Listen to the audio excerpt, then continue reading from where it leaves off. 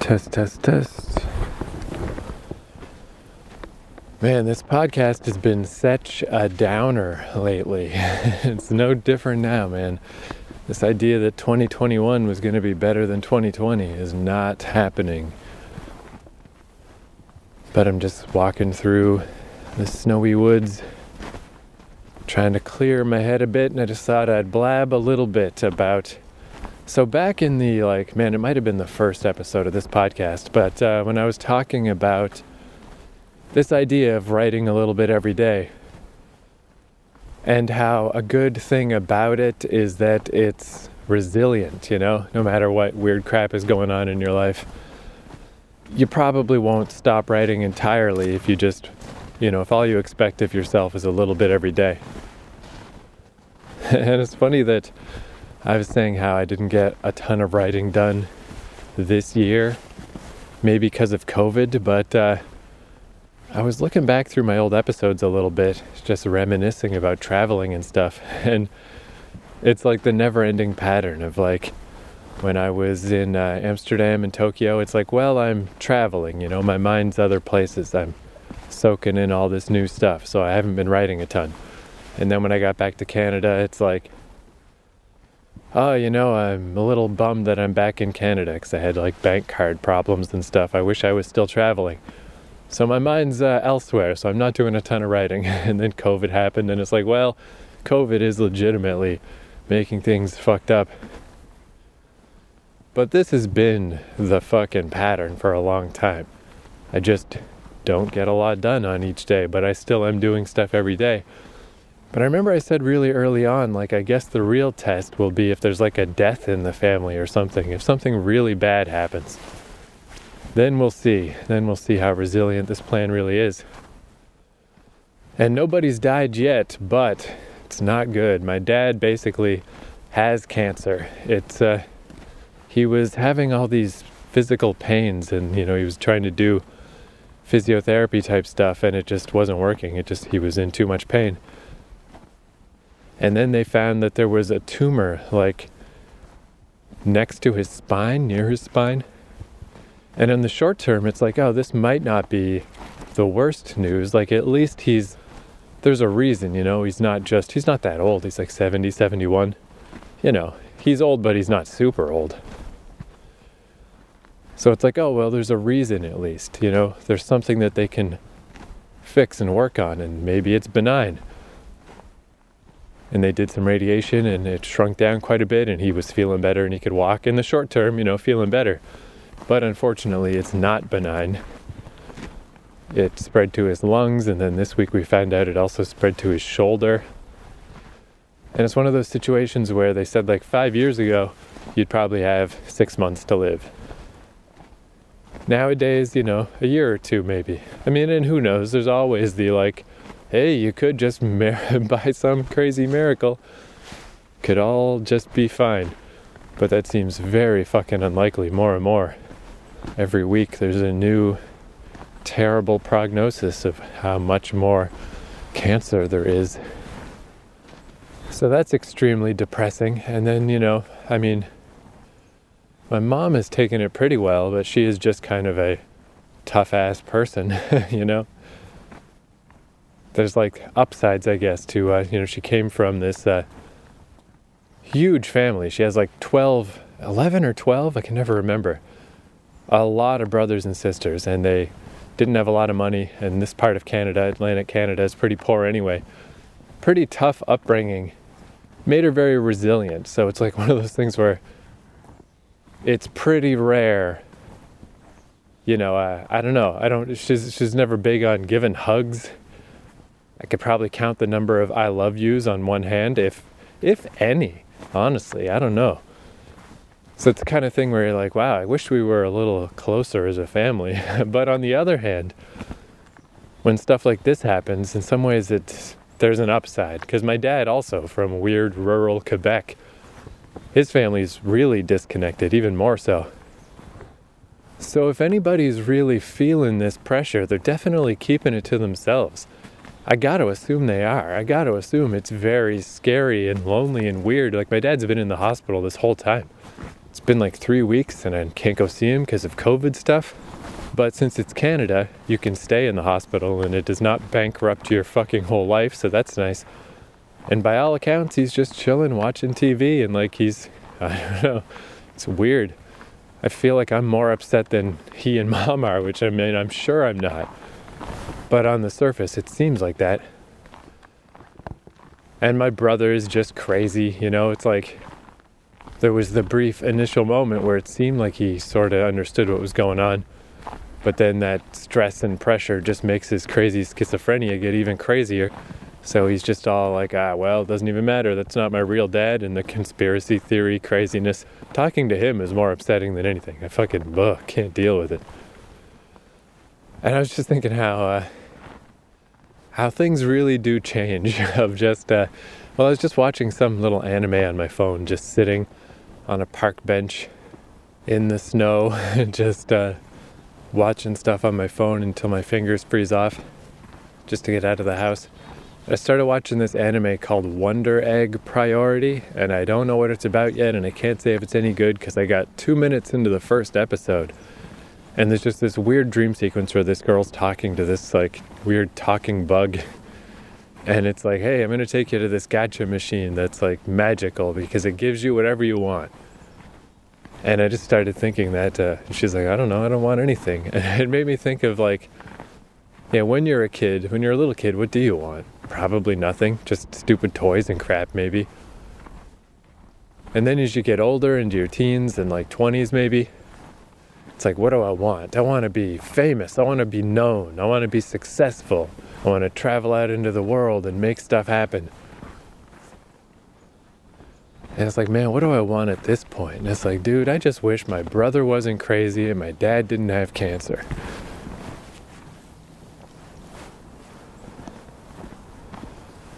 I don't really care about all this other shit. Like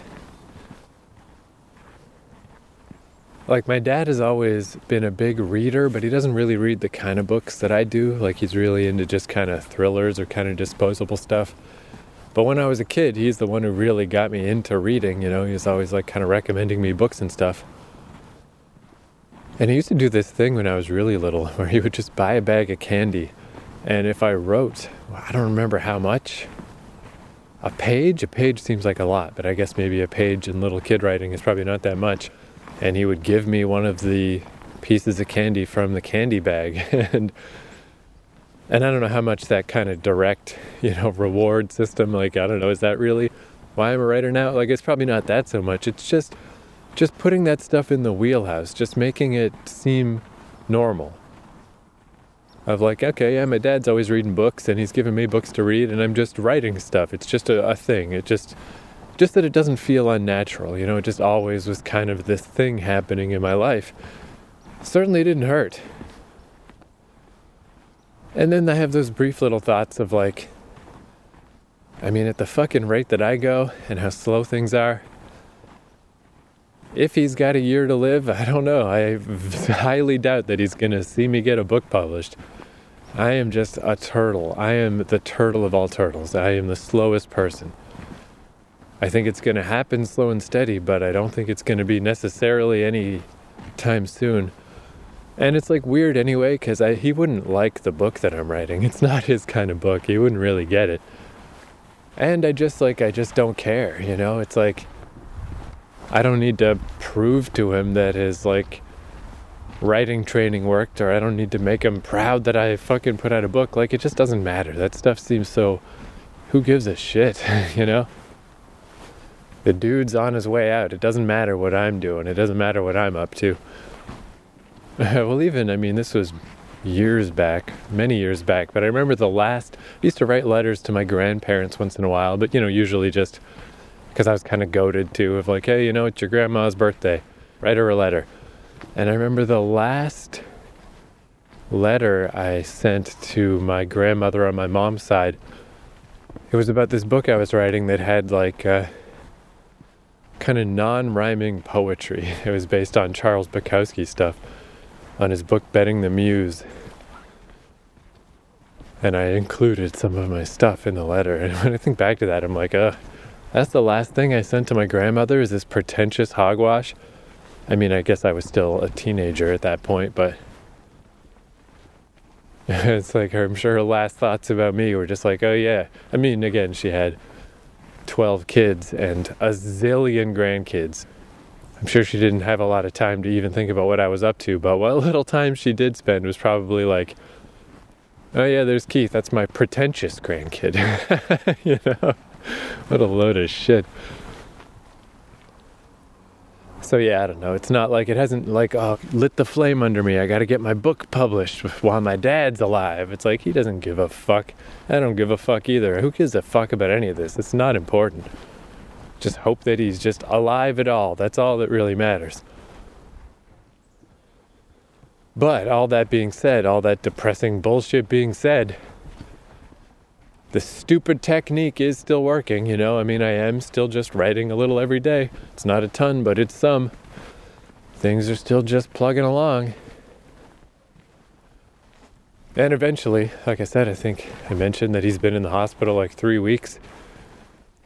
It's almost starting to normalize a little of just like, well, get the update from Dad. You know, like the horror of it and the terror that happens initially. Eventually, it's just like, I bet it's even kind of boring for him, just being in the hospital every day. It's like, I bet he was scared at first, and then you just get used to it, I guess.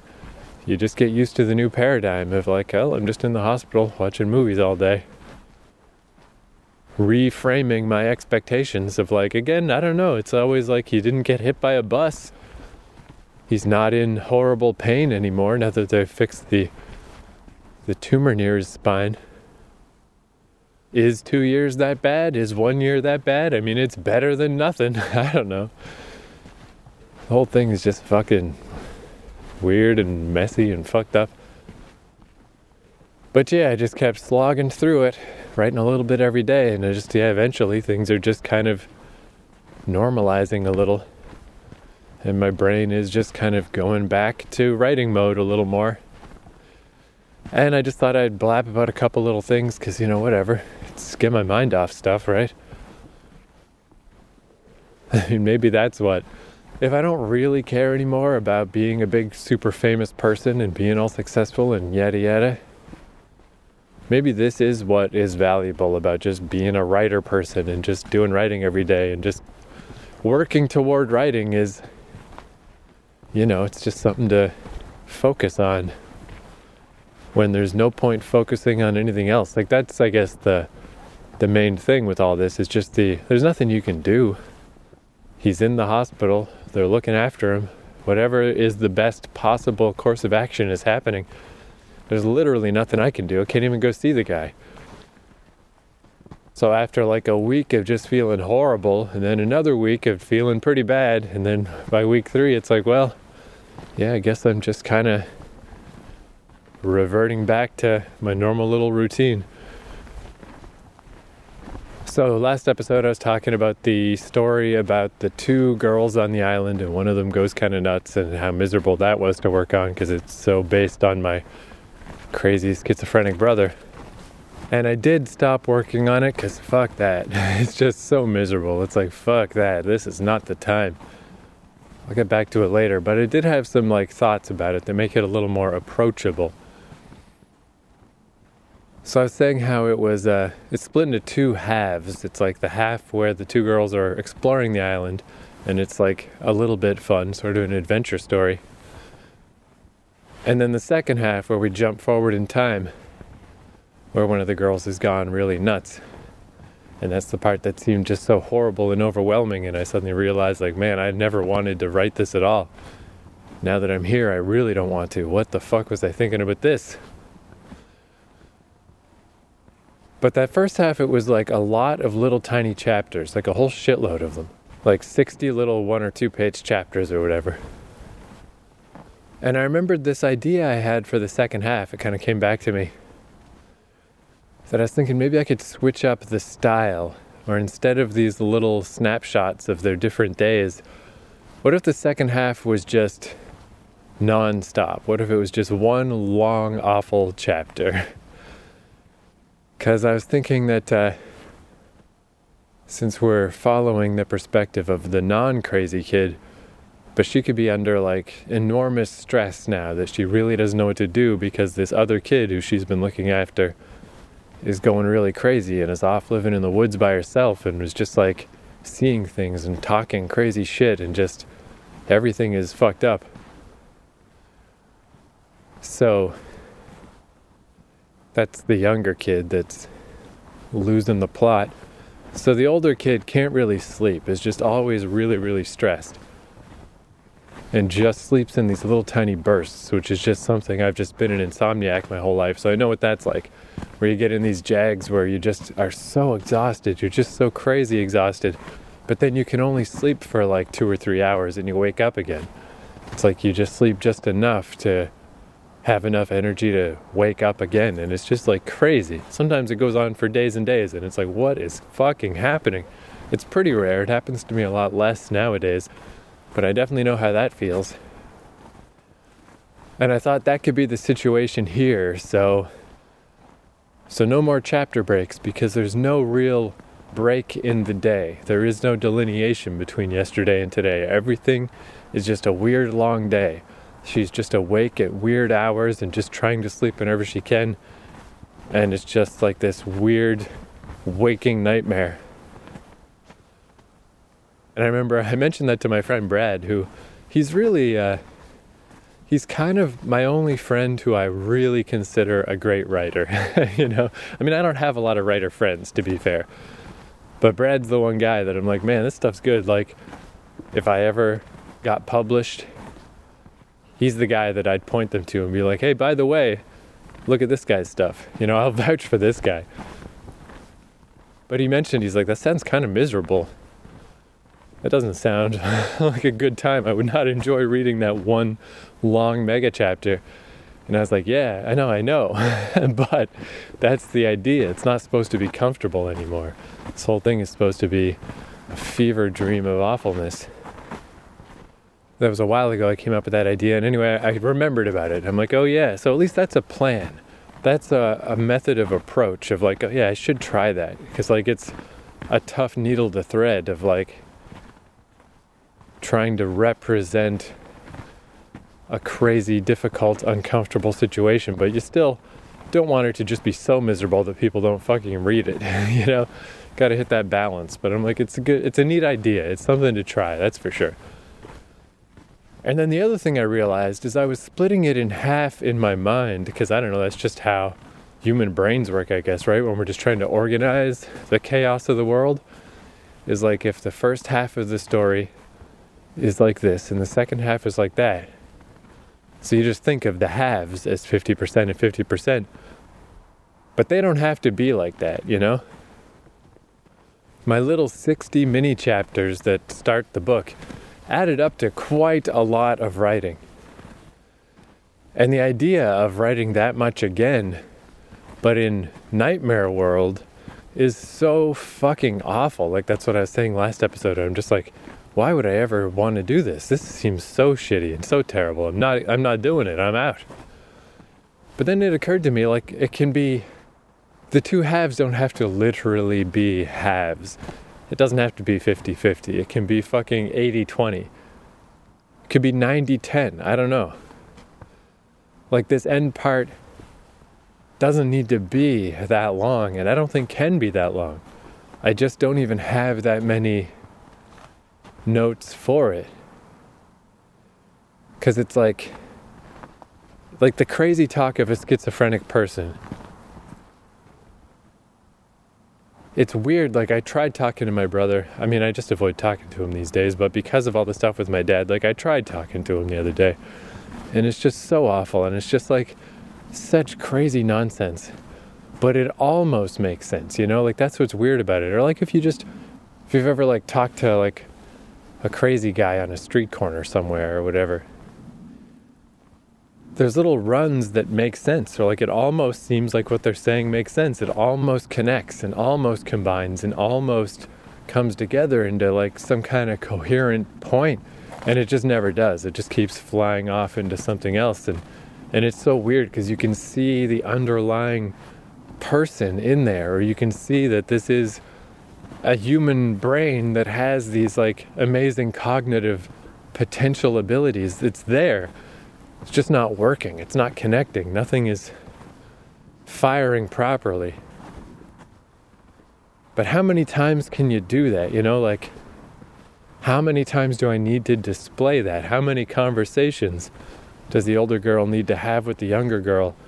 We're going to get the point pretty fucking quickly. And to just continuously reiterate it over and over is tiresome, but also pointless. There's a limit to the value of crazy talk, Eventually it's just more crazy talk. So that helped too, where I realized, like, this doesn't need to be as overwhelming as it seemed. Maybe I'm not halfway. Maybe I'm almost at the end. It's just at the end is always harder anyway. I'm noticing that with my main novel. Like, the more you write, the slower and more laborious it gets, the bigger the boulder that you're trying to push up the hill feels. And it's doubly so here because this last 10 or 20% is so bizarre and so difficult. But it doesn't have to be long. So those are the things I realized, that the final part can be one big, long, fever dream mega chapter. But even still, it doesn't have to be the other 50% of the book. So I feel like those ideas, like, they primed me of like, okay, this doesn't feel as insane anymore. This doesn't feel as hopeless and pointlessly impossible. I'm still not going to work on it, but I could. Once I gather up my strength a little, once I'm feeling more up to it, I can see a way forward now. So, I mean, that's good. That's a bonus. Oh, man, my fingers are freezing off. So let's just wrap this up kind of quick like. But the one other thing I had in mind is that it is kind of interesting that in these trying times when bad stuff is happening, especially once things do settle down a little bit, that I guess it's just part of being a writer, but you're always like looking for ideas and looking for little inspirations and stuff. And it's just weird that they can come out of weird places and unexpected stuff. So this is other bad news, but it's not the same kind of bad news. It's just popcorn bad news. It's just silly bad news compared to the actual bad news of my dad being in the hospital. But the silly bad news is that it looks like we're done doing that little Buffy podcast me and my friends were doing about Buffy the Vampire Slayer. Because we did season 1, and then we kind of had it on hold anyway because the holidays happened and we were kind of not feeling up to doing podcasting for a bit. And then all this family stuff happened, and there's stuff with my Toronto friends going on too, and it's just like, whew, let's just fucking give it a break. But then it's like the cosmos is like, you know what? You're definitely not doing this project anymore. Because all these allegations came out about Joss Whedon, the guy who wrote and created Buffy the Vampire Slayer. It's hard to say at this point how bad they are. Hopefully it doesn't get super duper bad, but it's certainly not good. At the very least, a lot of people hate his fucking guts and just say he was a huge asshole and bullied people and treated people like shit.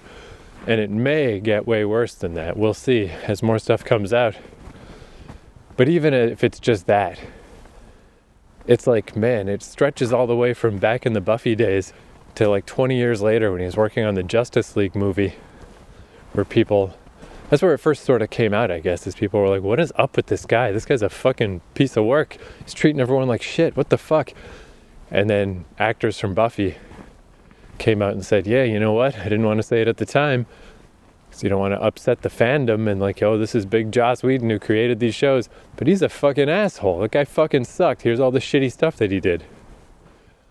And it's like, oh man, like we just can't do the podcast now because there really is like a bunch of great stuff in those shows, and I can't on the one hand be like, oh, and here's this genius thing that happens and look at this cool example of awesome writing. But meanwhile, Asterix, the guy who did this, total fucking asshole. Everyone was having a real bad time making this show. Like, fuck that. So I think we're hanging up that project. But one of the actresses who, she didn't get into specifics, but she was only 15 when she was on that show, Michelle Trachtenberg. And she was just like, yeah, bad stuff happened between me and Joss, creepy stuff. And I'm not going to get into the details, but it ain't good. Everyone should know that this guy He's got a lot of problems, and like, let it be known. And that's the part especially that it's like, oh man, what is that all about? That could be real bad. That has to be creepy, right? There's like, man, there's no way that's good. And man, there's so many times with this stuff. I mean, to me, I still think Bill Cosby is the most shocking one to me, because I grew up with Bill Cosby on the fucking Jell-O pudding commercials and stuff, and like, kids say the darndest things, and you're like, really, Bill Cosby? Holy fuck. But it just happens over and over so many times, the weird abuses of power, and it's like, you just can't be a fan. It's not a good idea to be a fan of other people. I'm going to say men in specific, but to just kind of put people on a pedestal and idolize them, it's like you're just setting yourself up to find out that these people are terrible fucking people. When you put people in positions of power, they abuse the positions of power. It's just how it fucking is. That's what little human being brains do. We're fucking dumb little monkey idiots, and that's what we do. And it's gonna happen over and over. Whoever your big favorite is, whoever your big idol is, fucking quit it. Fucking quit it, because that person is a fucking asshole. That person is a piece of shit. Like, how many times does it need to happen? Anyway, so it happened again with Joss Whedon. But this girl, Michelle Trachtenberg, when she posted about this on her Instagram, I haven't, been following her since the Buffy days. I haven't seen anything that she's posted or written since then. But she writes in this really unusual way, where she uses full stops a lot. She just keeps putting periods in the middle of the sentence. Like in this case, it was, quite dramatic, talking about the Joss Whedon stuff of just like, he knows, period, what, period, he, period, did, period, that type of thing. Just like, God, that's so creepy. Oh, man. But she does it kind of consistently and all the time. And like, it's weird. I guess going back to my little pretentious fucking poems that I sent in the letter to my grandma back in the day, it kind of reminded me of that, of just like, this is kind of weird. And like, I don't know, it's like a weird artsy way to write. In a way, it's kind of strange. It's like, just kind of, I'm usually more of a fan of just being direct. Just being direct and unadorned and unflowery these days. It would never occur to me to write something that way, especially when you're talking about something serious. Seems weird to me. But, I mean, hey, it's what makes people different. It's just she has a different, weird way of communicating these things. And it kind of stood out to me because I'm like, that's so weird, and like I just would never think to write like that. But it is very striking, and it really does stand out. And it brought me back to this story. I've mentioned it before, but it's been a while. Because it's an idea I had some time ago, and I just can never quite crack the fucking nut. I can never quite break ground on this thing. Where the idea is that it's a girl writing a psychographic diary, which is like writing to the dead. You're writing as though you're talking to a dead person. So the idea would be the book would be her diary, and she's writing to her ex-boyfriend who she had to kill because he was like summoning demons and getting into all kinds of crazy shit. So the idea is she's kind of writing like, here's why I had to do what I did. But the idea is also, in the story, would be that she really is writing to him. Because of his weird demonology and stuff, he is dead. But his spirit's still around, or like, through the dark arts, he's still hanging on. And she has to like battle him for the final time through this book. And I was like, I like this idea a lot, but there's something missing. There's just not enough for me to get going on this. And part of the problem is just that the stuff I've written so far is kind of just like all the other stuff that I write. It's like I kind of have my own little style, and I don't tend to deviate from it that much. And it's like that thing people say sometimes in movies and stuff, that it feels like the author just talking to themselves, like every character has the same tone and the same kind of voice. That's kind of how I felt with this story, is like, this story feels a lot like my other stories in the way that I present those. which I think is fine for those because, they're just prose. It's just, hey, if that's my style as a writer, that's my style. But this is supposed to be someone else. This is supposed to be a different person writing this diary. It's not me, but it sounds like me. And that just kind of got me stuck. So seeing these little horrible messages from Michelle Trachtenberg and just like reframing 20 years of Buffy fandom and just like, oh man, it's such a downer to know so many people on the set were going through such bad stuff, and that all this like fun and nostalgia that we as fans have, it's such a bummer to know that the people on the show don't feel that way. That when they think back to this tyrant auteur that was fucking ruining their lives. It's like, ah, man, that fucking sucks. And if nothing else, it ruined my fucking podcast. Fuck you, Joss Whedon, you dick. You ruined my podcast, you fucking asshole. But this weird way that Michelle Trachtenberg wrote, even though it was almost like on the surface a little bit cloying, a little weird, it's like, why are you writing like that? That seems sort of affected and strange. Like, that's not how I would have written this. But that made me think like, oh, but that's kind of cool. That's not how I would have written this. What if, even just as an experiment, even if I don't do the whole book this way, but just as something to try to kind of get the gears moving, to try to push forward a little bit, what if I try that? What if I give the character in this story a weird, affected way of writing? And I'll start by making it just the same way Michelle Trachtenberg wrote on her Instagram. And as I go, hopefully I'll kind of develop my own version of it. I won't just be aping her exact affectations. I'll like find my own happy middle. But that idea kind of like made me like, oh yeah, kind of excited about that story again. Because especially it's like, if someone's writing a diary, and not only a diary, but a diary to a person that they know so intimately that they literally killed that person, it shouldn't be a prim and proper prose writing style. It shouldn't come off as just the narrative from a novel, I mean, if we've learned anything from the age of text messaging, it's that most people do not write in a super fancy pants, proper formal style. They use weird contractions and strange sentence constructions and limited punctuation and emojis and all kinds of fucking weird shit. So to some degree, that's how this book should be also. I don't want to overdo it. But if it was just this little intimate journal between you and another person, and there's never any intention that anyone else in the world would ever see it, it would be disingenuous to write everything out in a very staid prose, proper method.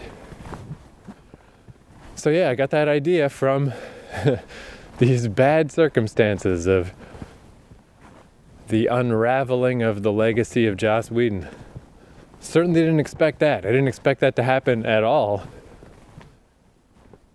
Although even on that Buffy podcast, I mean, there's already a little like trying to put out fires where it's like, yeah, his ex-wife did write a big essay about him a few years ago, and it wasn't good. About how he's a fake feminist and people should know that this guy's real two-faced and he's not who he presents himself. And then the guy who played Spike on Buffy had this story where Joss like literally backed him into a wall and kind of like was really angry at him because his stupid character was popular. And he's like, we're not changing the story just because you're popular. Your character is supposed to die. He's gonna die. And Spike was like, whatever, dude. I don't care, you fucking nerd. Who gives a shit? Calm the fuck down. Like, there was little stories like this popping up about how this guy was not cool. But I did not expect it to fucking snowball like this. But out of it, it's like the beautiful flower that came out of the pot of dirt. Is I got this idea for one of my stories. So I guess, I don't know, I guess that's all the point I'm trying to make, is that You never know. You can get ideas from weird places. Even when things are bad, maybe something good will come of it. As of now, I have not gleaned any inspiration or positive ideas or anything from my dad being in the hospital. But the interpersonal strife of the set of Buffy the Vampire Slayer, sometimes there's interesting things to glean from those situations. So yeah, anyway, thanks for listening. Nice little walk through the woods. Ramble out my stuff, get my mind off my problems for a little while. Hopefully this podcast can get back to being sort of fun at some point. That would be nice. But I don't know, dude. Life is not very fun lately. In fact, here, let's end. This is a really short song, but let's end with a super depressing song. So the dude Jamie Lenman, way back, when I was talking about the song that's like my anchor song for this novel, the song that if there was a trailer for the movie, this is the song that would go in. It was written by Jamie Lenman. It's this really loud, crazy, bombastic fucking hardcore song. But that album that came from was a double album. Half of it was loud and insane, and the other half was quiet acoustic songs. And he has this one song called Saturday Night that I always hated this song. But not because it's a bad song. It's a beautiful song, but it's about his dad dying. And I just always hated listening to it because it just makes me think about, like, someday my parents are going to die. It's like, you know? It's just one of these little pretty little songs. It just cuts right in. It just cuts right through. And it's just like, fuck. It just puts you right there in that moment. It's like, I don't want to be in that moment, Jamie. I don't want to think about that. But I'm a lot closer to that moment now, so let's listen to that. My old man died on a Saturday night.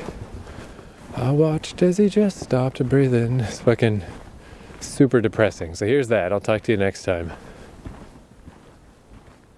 My old man died on a Saturday night. I watched as he just stopped breathing. I know it was awful and painful and sad. I was glad that he wasn't alone.